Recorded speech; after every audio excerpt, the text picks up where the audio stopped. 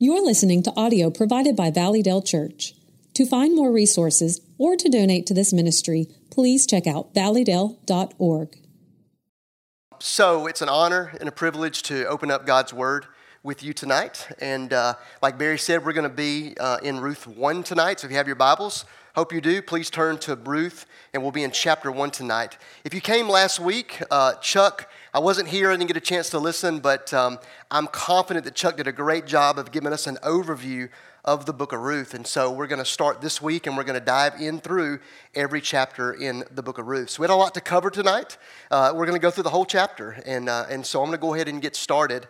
One of my favorite things to do on the computer is I love to play Google Earth. You ever done that before, right? You get to zoom out, from space, and you can zoom all the way in to wherever you want to. I'm going to show you this video.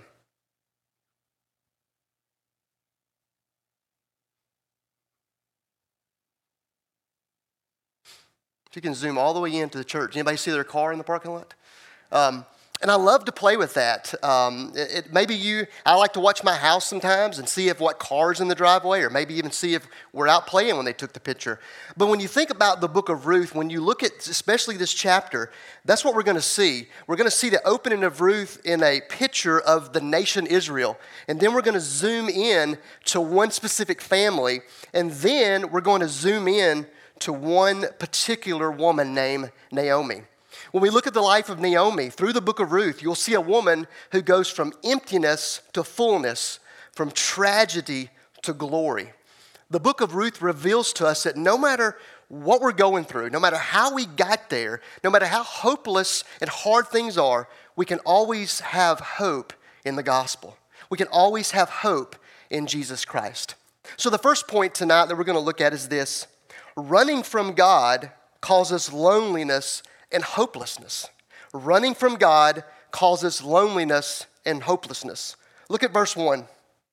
In the days when the judges ruled, there was a famine in the land. A man of Bethlehem in Judah went to sojourn in the country of Moab, he and his wife and his 2 sons. Now, just if you've studied the book of Judges, it's probably one of the darkest books in the Bible. In Deuteronomy chapter 28, God told Israel that when they got into the land, that they were to obey him, they were to love him. And if they worship him and love him and obey him, he will bring them blessings. He will remove the enemies from them, he will protect them, he will provide for them, and he will keep them in the land. But he said this: if you disobey me when you get in the land, if you do not love me, if you worship other gods, then I will bring you cursings. I will bring enemies into you, I will let enemies destroy you, and I will remove you from the land. So what happened? Well, we get into the book of Joshua, and we see they're in the land. They're conquering the land. And Joshua, I believe, gives one of the most motivational speeches we ever heard, where he tells them, you have to make a choice. You have to serve and worship the Lord, or you have to serve and worship other gods. And he says, for me and my house, we will serve the Lord. And what does the people do? They shout, we will serve the Lord. So we get into the book of Judges, and things start to change. We get in the book of Judges. God had told them that when they get into the land to remove all of the nations from the land, because he knew that if they didn't, they would start to mingle with them and start to follow them and worship their gods. So God had told them to remove them from the land. And what we see in the book of Judges, at first, they're not doing this. We also see Joshua dies. We see the generation dies. And it says a new generation rose up, and they did not know God. They disobeyed God. They ran from God. They rebelled against God. And because of this, the anger of the Lord was against Israel, and he gave them over to their enemies. They did what God told them not to do, and God did exactly what God told them he would do.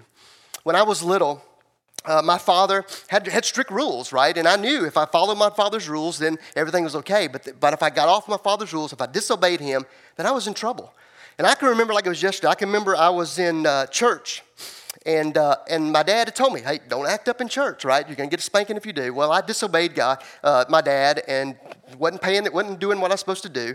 And, of course, my dad said, all right, son, you disobeyed me. Now comes the punishment.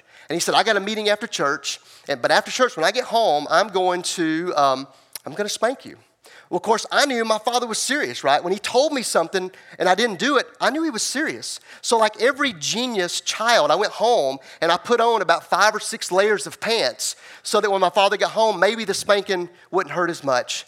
My dad was serious when he told me what he told me to do. And that's what we see God. God had told them exactly what to do. But they didn't listen. They didn't obey God. And God did exactly what he told them he would do. He brought them punishment. See, the truth is God is love, God is patient, but his patience will run out. And most of the time when you see God's judgment in Scripture, he starts with his own people. I believe we see that in the book of Judges, and I think that's what we see here in the book of Ruth. You know, I heard many people say when COVID came, they said, if it wasn't for this wicked world, COVID would have never happened. You know what, and I'm not here to judge if that was a punishment from God or a judgment from God, but here's what I will say. Here's what a question I will ask you. What if God allowed COVID to wake up the church? What about that? So going back to the book of Ruth zeroes now. Remember, we started with the nation of Israel. Now we're going to move into a family. This man from Bethlehem, he packed his family up and he took them to a place called Moab. Why? Because there was a famine in the land. Remember God's judgment. He had brought famine into the land. So they fled Bethlehem and they went to Moab. Let's think about this. Bethlehem means house of bread.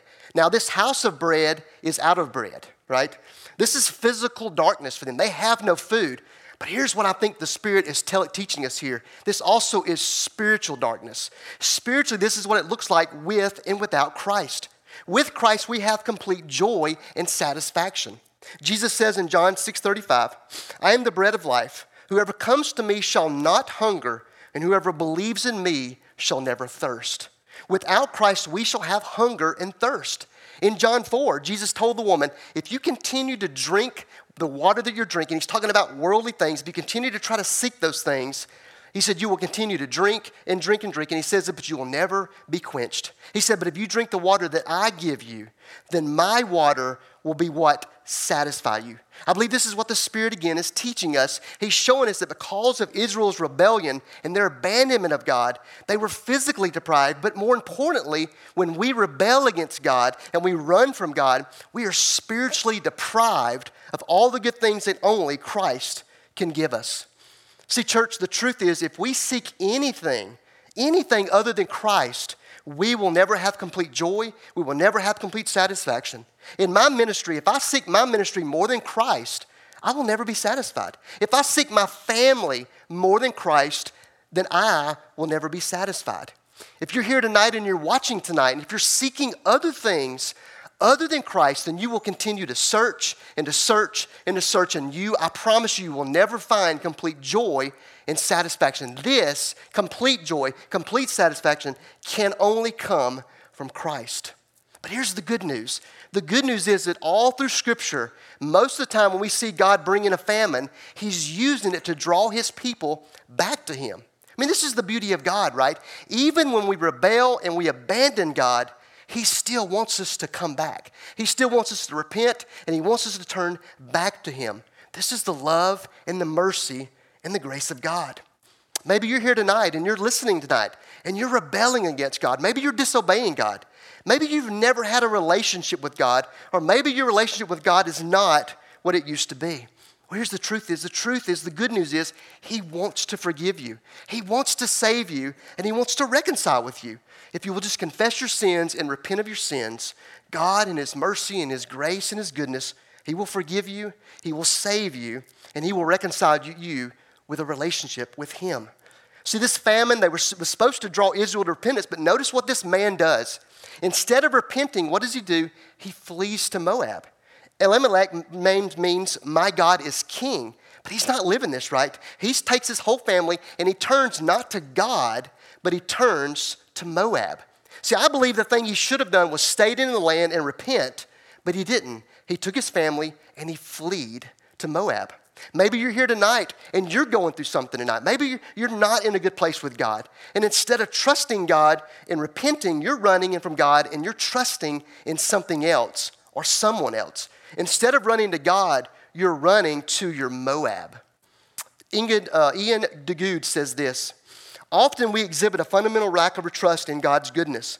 Perhaps we complain about the job God has given us, or the spouse we've married, or the family or lack of the family that God in His providence has allotted to us.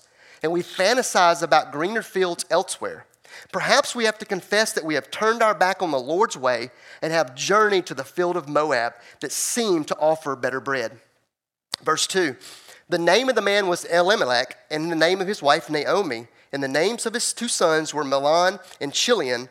They were Ephrathites from Bethlehem in Judah. They went into the country of Moab, and they remained there. Now notice where they went. They go to Moab. Now let me tell you, talking about pouring salt on a wound, if you know anything about Moab, it started with the incestual relation between Lot and his children. We also see that Moab tried to hire the prophet Balaam to curse Israel. And we also see that the Moabite people seduced Israel into false worship and sexual morality. This place, these people, they were constantly rebelling against God. So think about this family. Not only did he just flee from God and run from God, but he went right to a place that had a history of rebelling against God. But notice what it says there. It says that they remained there. Now think about that. He didn't just swoop in there like he was going to a hotel overnight, right? He went there like a home. He got settled in, right? And that's what we do with our sin, right? And our rebellion. We don't just dabble in it, but we stand in it, we sit in it, we get settled in it, right? Remember, that's what Psalm 1 is telling us. Psalm 1 says that we walk in sin, in rebellion, we stand in it, and then it says we sit in it. We get comfortable in our sin. We get comfortable in our rebellion against God. This is what we learn from this man. During the time of Judges, it said the people were doing what's right in their own eyes. Not what God had told them to do, but what was right in their own eyes. And this is what we see this man doing with his family. He's not trusting in God. He's trusting in himself. This is what happens when we try to live our lives the way that we want to instead of the way God's word tells us to. And see, this is the beauty of the Bible. So you ever heard people say this, that they don't want to read this, they don't want to study this because they say it's just a bunch of rules? Well, it is rules. It does say things that we should and we shouldn't do. But the beauty of this is it's a relationship, right? It's a relationship with God. And the more we spend time in the Word of God, the more we grow closer to God, and the more we have complete joy and complete satisfaction. But the more that we stay away from this Bible, the more we stay away from God's word and we don't grow in our relationship with God, the more we have a tendency to flee from God and to move and far and rebel against God. And that's what we see going on here, right? I can almost guarantee you with this right here, I can guarantee you if you are not spending time with God in His word, then you will not only grow, but that life will lead you to rebel against God, to abandon Him, and that will lead you to a life of destruction. If you want to live your life with complete satisfaction and complete joy, then you need to spend time in this word, right? That's what God tells us. If your relationship, let me just tell you this, if your relationship with God is not right or it's non-existent, it is you, it's not God. Let me say that again. If your relationship with God is non-existent or it's not what it needs to be, it is not God, it is you. Think about the story of the prodigal son. The son takes his inheritance, right, and he flees from, he abandons his family, and he goes and he spends it all on everything, right? And he comes back to his family. He's got nothing left. And you can just imagine as he's coming back, he's probably contemplating, how's his father going to react, right? He had rebelled against his father. He had taken everything, and he left. But what does it say in the story? That when he came up on close to the house, his father was there waiting on him, and he actually ran to him. This is God, right? When we abandon, when we run from God, when we flee from God, when we rebel against God, He's standing there waiting on us, wanting us to come back to Him. The truth again is, if you want to please God and have a life that pleases Him and leads to complete joy, then it starts with you spending time with God in His Word. And if you don't, you will flee from Him, you will have a tendency to rebel against Him, and that will lead you to destruction. Think about our measures as a church. Am I spending time with God daily? Am I living what I'm learning? Am I sharing Jesus regularly? Am I spiritually investing in others? And am I sacrificing for the kingdom? Those are all great questions to ask yourself. But notice what the first one says. Am I spending time with God daily? Because here's the truth. If you're not spending time with God daily, then you can count on none of these other things, right? It all starts with spending time with God in His Word. And so the question for you tonight is, where is your relationship with God? Are you spending time with Him? So as Amalek, this man, he makes his way and he settles into Moab. things continue to go bad for him. Look at verses 3 through 5. But Amalek, the husband of Naomi, died, and she was left with her 2 sons. These took Moabite wives. The name of the one was Orpah, and the name of the other Ruth. They lived there about 10 years, and both Mahlon and Chilion died, so that the woman was left without her 2 sons and her husband.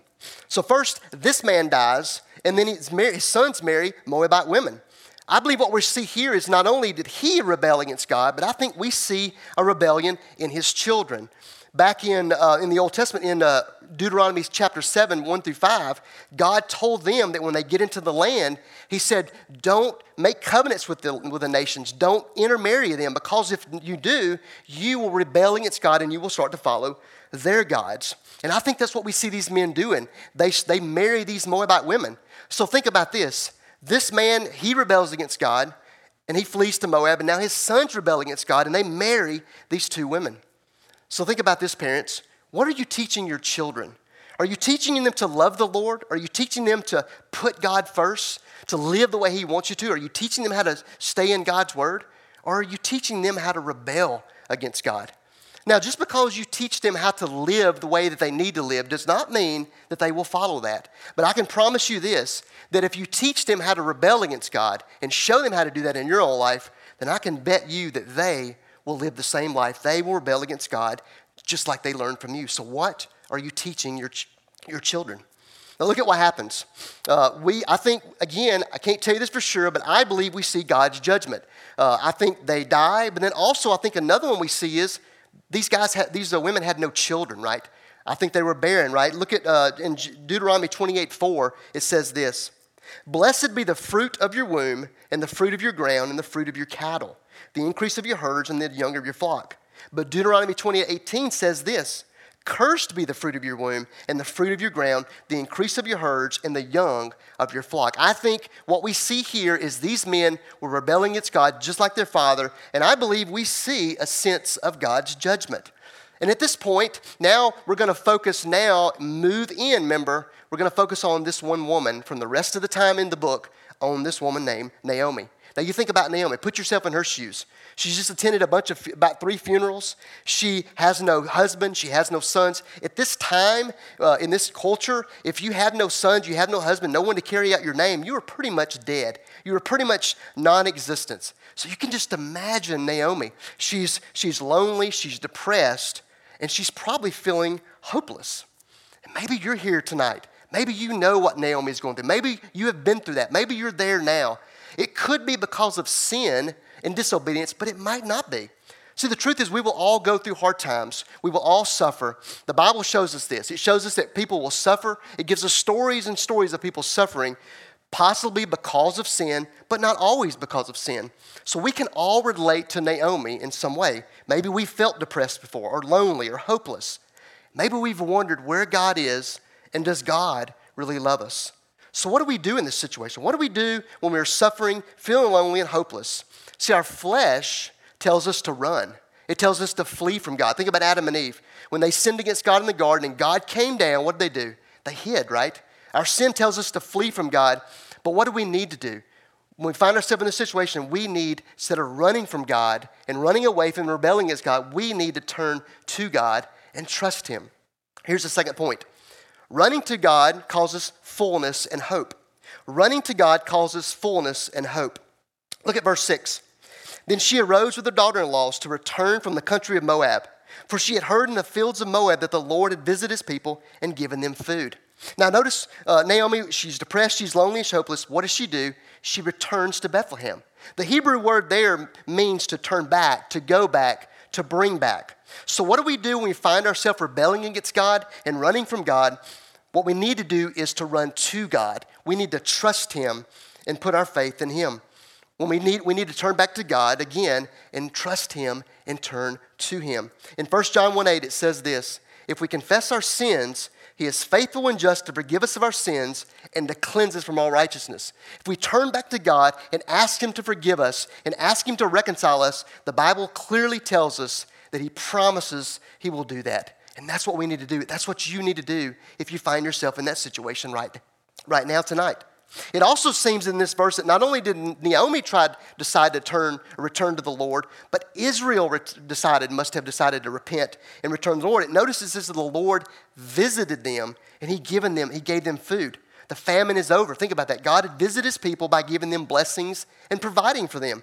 This is the beautiful picture of God's grace. Even when they rebelled against him, no matter how much they rebelled against him, if they called out to him, what did he do? He brought them blessings. He brought them food. See, Israel, because of their rebellion, they were physically deprived, but now they are physically and spiritually filled. How do we know this? Well, it says that Naomi, heard this all the way from Moab about what God had done for them. Now think about this. When someone experiences the gospel, they can't help from shouting it to the rooftops. Let me ask you this. Have you ever tasted a good burger? Oh yeah, right? What do you do when you taste a good burger? Do you keep it to yourself? No, right? You call probably a bunch of people. Hey man, have you had this burger? You need to go try this burger, right? You don't hold good news to yourself. You want to tell others about it. That's what we need to do when we experience the gospel. We can't keep it to ourselves. Charles Spurgeon said this: when a man or woman is truly rescued by God, they cannot stop themselves from shouting from every rooftop. They cannot be silenced. Even if they have no human listeners, they tell it to the waterfalls and babbling brooks. They travel to the wilderness to speak to rocks and dust. They fly to the mountains and yell it over canyons and riverbeds. Because once a person has heard the call of heaven, they become unstoppable. God's blessing and his grace was so amazing, it was shouted all the way to Moab. Look at verse 7. So she set out from the place where she was with her 2 daughters-in-law, and they went on the way to return to the land of Judah. So Naomi decides to return home. Now, think about Naomi. Naomi, this is a decision to return back home. But what about these 2 girls, her 2 daughters-in-law, right? If they go with her, they're giving up everything, right? This was their land and their people and their gods. So in order for them to go with her, they would have to sacrifice and give up everything. Look at verses 8 and 9. But Naomi said to her 2 daughters-in-law, "Go, return each of you to her mother's house. May the Lord deal kindly with you as you have dealt with the dead and with me. The Lord grant that you may find rest, each of you in the house of her husband." Then she kissed them, and they lifted up their voices and wept. So as they're returning, Naomi stops and she encourages them to stay where they're at, right? She's basically saying, there's nothing for you with me, right? There's nothing with you. You need to stay here. These are your people. This is your land. You need to stay here. But notice what she does. She does 2 things. I think she prays for them and she speaks the truth about God to them. I think first of all, she prays. She prays that the Lord would deal kindly with them, that he would give them rest, and for God even bless them with future husband and maybe future children. She also speaks about God. She uses the word kindly. This Hebrew word refers to God's faithful love. It speaks of his faithfulness, his grace, and his mercy and compassion. What I think Naomi does is she reveals God's heart for the nations. See, I think she knows that God's grace and his mercy can and will expand outside the walls of Israel. And as Christians, we need to understand God's heart for the nations. We need to understand that we must take the gospel all over the world. That's why we go to our neighbors. That's why we go to our communities. That's why we go to the nations. We must take the gospel all over the world because God wants everyone to know him and to worship him. Naomi continues to plead with them. Look at verses 10 through 13. And they said to her, "No, we will return with you to your people." But Naomi said, "Turn back, my daughters. Why will you go with me? Have I yet sons in my womb that they may become your husbands? Turn back, my daughters. Go your way, for I am too old to have a husband. If I should say I have hope, even if I should have a husband this night and should bear sons, would you therefore wait till they were grown? Would you therefore refrain from marrying? No, my daughters, for it is exceedingly bitter to me for your sake that the hand of the Lord has gone out against me." What Naomi is saying to them is that, look, there's no reason for you to go with me, right? She's saying that even if God blesses me with children one day, more children, you're going to have to wait so long for them to even be in the age of you marrying them. She said there is nothing for you to go. But she also says this in verse 13, "For the hand of the Lord has gone out against me." Now, Naomi believes that Lord is done with her, that he's abandoned her. He wants nothing more to do with her. Have you ever felt this way? Maybe you have. Maybe you're feeling this way now. Have you ever felt the Lord is done with you, that he is far from you? Maybe you feel like you're too far gone for God to even care about you. I was sharing the gospel with a friend one time, and I was sharing my testimony, what all God had done. And he looked at me, and he said, that sounds great. And he said, but my life is too bad for God to care about me. Maybe you feel that way. But maybe also, your relationship, you feel like the Lord has abandoned you. Maybe something you've done and you feel like he's abandoned you. This is how Naomi is feeling, I believe, at this moment, that God is done with her, that God has abandoned her. So at this point, Orpah and Ruth have a decision to make. They can stay in Moab, their land, their people, or they can go with Naomi to a new land, to new people, and to a new God. So what would they do? Will they stay or will they go? This reminds us of Luke 14 when Jesus said, count the cost. Jesus was always talking about counting the cost, making sure we have what it takes to follow him. I just finished a book called Sea Stories, and it's about the retired Admiral William McRaven, who was a Navy SEAL. And in this book, he talks about the bin Laden mission. He was one of the leaders in that. And he said in this book, he said that they planned for months and over and over and over, they went over it, counting all the costs to make sure they had what it took to be successful. He said when they went and met with President Obama and his leaders, they continually meeting with him over and over, making sure, again, counting all the costs to make sure they had what it took to be successful. That's what Jesus tells us, to count the cost. You ever notice that Jesus sometimes feels like he's trying to talk us out of following him more than he wants us to follow him? Now, we know that God wants us to follow him, but it does sound that way, right? When I was in graduate school, I worked for a guy who was really hard. I respect him, but he was so hard to work for. But he didn't hide that. When I was getting ready to leave and he was looking for people to replace me, he told me, he said, now when I bring these people in, I want you to tell them how hard it's going to be. I want you to tell them how mean I'm going to be to them. See, he wanted people there. He wanted people to learn from him and to work for him, but he wanted people to understand how hard. He wanted them to understand what kind of commitment it was going to take to be committed to him. And I think that's what we see in Scripture. Now, what would these two women do? Look at verses 14 and 15. Then they lifted up their voice and they wept again. And Orpah kissed her mother-in-law, but Ruth clung to her. And she said, see, your sister-in-law has gone back to her people and to her gods. Return after your sister-in-law. So both women consider the cost. Orpah decides, it's not worth it. She goes back. But Ruth decides to go with Naomi. She decides to go with Naomi to her land, to her people, and to be with her God. Now listen to me. Every person in here and all over the world has to make this decision. Everyone has to decide on the gospel. The truth of the gospel is God sent his son Jesus to die on the cross for our sins. And if we put our faith in him, if we put our trust in him, he will save us, he will forgive us, and he will reconcile us back to him. But we all have to make that decision to believe the gospel, to put our faith in Christ, or we have to decide to deny the gospel. So the question is, what have you decided? And I hope you've made that decision. And I hope you decided to come to Jesus. So at this point, Orpah goes away, never to be heard of again, but Ruth clings to Naomi. The Hebrew word for clung describes the bond of a marriage. Ruth was loyal and committed to Noah, but even greater, I think, Ruth's devotion and commitment to Naomi was her devotion and commitment to God. Look at verses 16 and 17. But Ruth said, do not urge me to leave you or return from following you. For where you go, I will go. Where you lodge, I will lodge. Your people shall be my people, and your God, my God. Where you die, I will die, and there I will be buried. May the Lord do so to me, and more also, if anything but death parts me from you. Now you see the boldness of Ruth. You see the determination of Ruth. She's basically telling Naomi, stop talking to me, right? Quit trying to tell me to stay because you can't do it. I have made up my mind, and that is it. You ever been talking to someone, and you're trying to convince them to do something, they've already made up their mind? It's not worth it, right? There's nothing you can do, and I think that's what we see going on right here.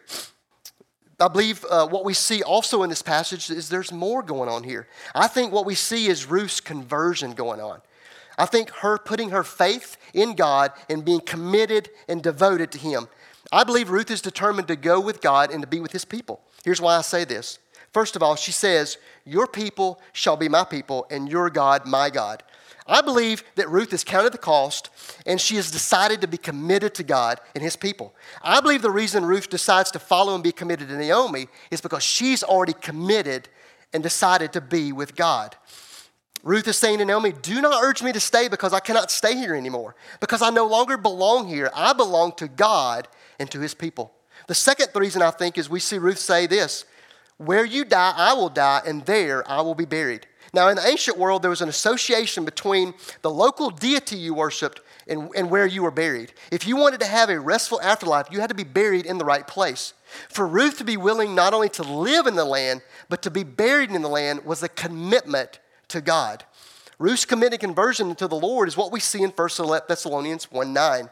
For they themselves report concerning us the kind of reception we had among you, and how you turned to God from idols to serve the living and the true God. This is what Ruth has done. She had to turn from her idols and her gods, and she had turned to the true God. 4 truths we see about salvation in these verses. First one, when we become a follower of Jesus, we have a new life. Now think about that. Ruth is going to give up her old life and go with Naomi and to be with her people in her land. This would be a new life for her. And the Bible tells us that when we become a Christian, we are a new creation. God has made us new. Second one is, when we become a follower of Jesus, we become a part of his community. Think about that. Now she's moving from her people to now she's going to God and his people. When we become a Christian, God not only saves us individually, but he brings us to a community, right? He brings us into a community where we love each other, we serve each other, and together we show the world the gospel of Jesus Christ. Third, when we become a follower of Jesus, we no longer belong to our current kingdom. We belong to the kingdom of God. Ruth would give up her current land in Moab, and she would now belong to the land of Naomi. Hebrews 11:10 says this, that when Abraham went to the land that God showed him, he was looking forward to the city that had foundations, whose designer and builder was God. See, Abraham knew and he believed that God had a greater kingdom waiting for him. We see it in Revelation 21, the new heavens and the new earth. And we believe as Christians that one day, even though we're on this earth now, one day we're going to be in an eternal kingdom, the new heavens and the new earth. This world is temporary, but God's kingdom is eternal. And the fourth one is this, salvation is for all people. Now, Ruth was an outsider. And you think about it, she was a Moabite. Moabites were constantly rebelling against God. And so for God to draw someone out of that nation, that shows you that God wants all people to be saved. Now, one of the things that we're seeing going on in the world today, and it's creeping into the church, is this whole thing about woke, right? Are you woke? Am I woke? Well, let me just tell you, I'm not going to to talk about that tonight. But let me just tell you the truth. I'm going to show you something very simple. The Bible is clear that God tells us 2 things. We are to love God above everything, and we are to love all people, our neighbors, as ourselves. As Christians, we have to love all people. We have to care for all people. We have to stand up for all people. Why? Because Jesus loved all people. Jesus cared for all people. Jesus stood up for all people, and Jesus died on the cross for all people. It's simple, right? We are to love all people. So when Naomi saw her devotion and her termination, it says she said no more. Look at 18. And when Naomi saw that she was determined to go with her, she said no more. There was no point. She saw the determination in Ruth, and it was a waste of her time to even continue to talk. So she said nothing else. Look at verse 19. So the 2 of them went on there until they came to Bethlehem. And when they came to Bethlehem, the whole town was astir because of them. And the women said, "Is this Naomi?" Now, we see here this word stirred means to make a great noise, to distract, to be moved. So we see when they came, the town was stirred, right? You can imagine they probably all knew what was going on. Now, we don't know if this was negative or if this was positive, right? It could be they were saying, "Hey, did you hear who was back in town?" In excitement, right? Naomi was back. Or it could be, "Hey, did you hear who was back in town?" Kind of a negative thing. We don't know, but we do know that when she came back, it caused a stir. Look at verses 20 and 21. She said to them, "Do not call me Naomi, call me Mara, for the Almighty has dealt bitterly with me. I went away full, and the Lord has brought me back empty. Why call me Naomi when the Lord has testified against me, and the Almighty has brought calamity upon me?" Now, it sounds kind of like Naomi's having a pity party here, right? She's saying, don't call me Naomi, call me Mara, right? Because the Lord has built bitterly with me. This kind of reminds you of Exodus 15, right? When they're in the wilderness and they come upon a place called Mara. And the water there they couldn't drink because it was bitter. And all the people had grumbled against the Lord, are you just going to leave us out here to die? Now you think about everything they had seen to this point, right? They saw God bring them out of Egypt, out of slavery for 400 years. He saw them part the Red Sea. And they come to this and they have no water and they grumble, right? Even after everything that God had done for them, they still grumble. And I think that's what we see going on with Naomi. No matter what all God had done for her. Think about even all that she went through in Moab. God was still with her and protecting her. Think about Ruth. I think one of the best grace we see of God in this story is by Ruth being devoted to going with Naomi. And sometimes, just sometimes, the grace of God is when he removes everything from us that's a distraction. So that we see him for who he truly is. So we see all the goodness that we see God, I believe, doing Naomi. What is Naomi doing? She's grumbling, right? Just like Israel, she's grumbling. And when we read these stories in the Bible, sometimes we can feel like, man, these people are crazy, right?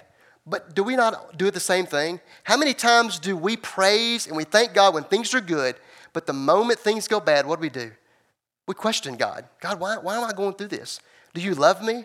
Have I done something wrong?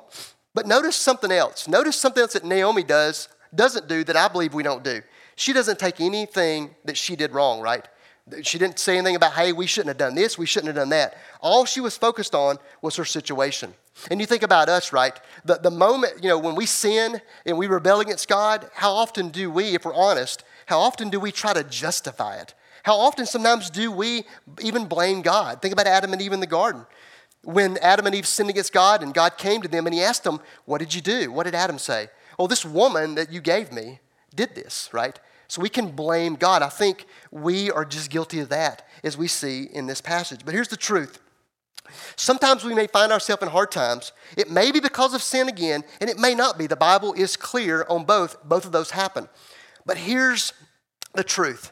No matter what, we got two promises, two things that we can be confident in. One is, how can we ever question God's love for us when we know that he sent his son Jesus to die on the cross for us? How can we read John 3:16 and even question, does God love us?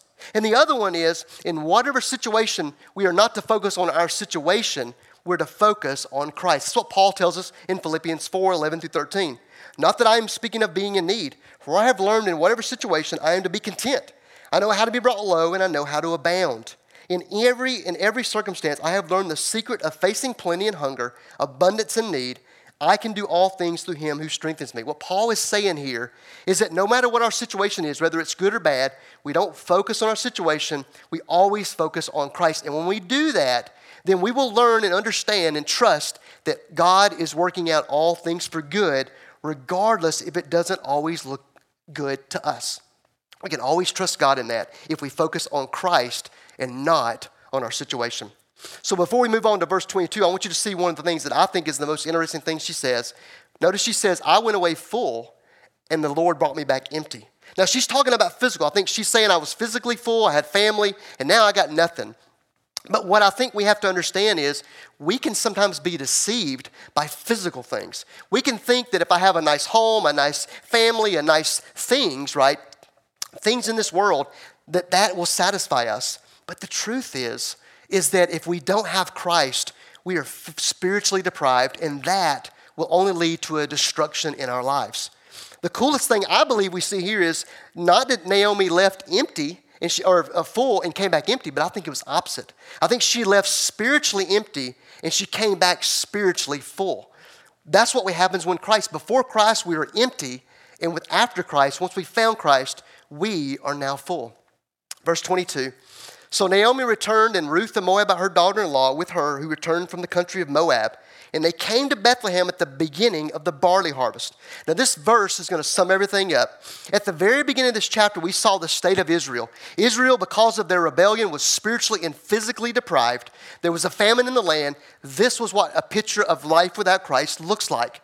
And Naomi, because of the famine, they flee, right? And all these bad things happen to her. Her sons marry more women, her husband dies, her sons die. Naomi becomes depressed, lonely, and she has no hope. This, again, is what life looks like without Christ. But now watch this. The verse says that Naomi and Ruth arrived in Bethlehem at the beginning of the barley harvest. The famine was over and there was harvest, and Naomi and Ruth arrived at a time of reaping. This is the grace of God looks like. This is what life with Christ looks like. Israel had rebelled against God and ran from God, and they were spiritually deprived, and now they repented and turned back to God, and the famine was over and there was a harvest. They were now spiritually and physically fulfilled. Naomi had ran from God, and she was depressed, lonely, and hopeless, and now she ran back to God, and she would be joyful, satisfied, and hopeful. This is the grace of God. And I pray that you have found this grace, and if not, it's waiting for you. See, this chapter and really the entire book of Ruth is a picture of the gospel. See, we've all ran from God, we've all rebelled against God, and because of this, our life is depressing, it's lonely, and we have no hope. Maybe that's your life right now. Maybe you're here and you're watching tonight, and you do not have a relationship with Christ. Like Israel and Naomi in this story, God is wanting you to come to Him. He wants to have a relationship with you. All you have to do is repent. Return from your wickedness and turn to God. Put your faith in Jesus Christ. Maybe you're here tonight and you don't have your relationship with God is not what it used to be. You've stumbled, you've ran from God. But the truth is He wants you to come back. Like the story of the prodigal son. Remember when he's coming back and he's probably contemplating what his father's going to say because he had abandoned him. And it says that his father, when he saw him from a distance, he ran to him and he put his arm around him. And that's the thing about God. He loves us so much that even when we rebel against Him, if we come back to Him, not only will He accept us, not only will He welcome us, but He will run to us and He will embrace us and put His arm around us because He loves us, even when we rebel against Him. The question tonight is, will you come? Will you run to Him tonight? Whether you're not a Christian, you don't have a relationship with Him, or maybe, just maybe, your relationship with Him is not what it used to be or what you want it to be. He will be glad and wants you to come back to Him. Make that a decision tonight. I'm reading a biography, or just finished one on Augustine. And Augustine, if you know his story, he ran from God a long time, and he ran to worldly things. And he said the only thing that he found was depression, lonely, and restlessness. But the moment that he found Christ, he felt joy, satisfied, and restful.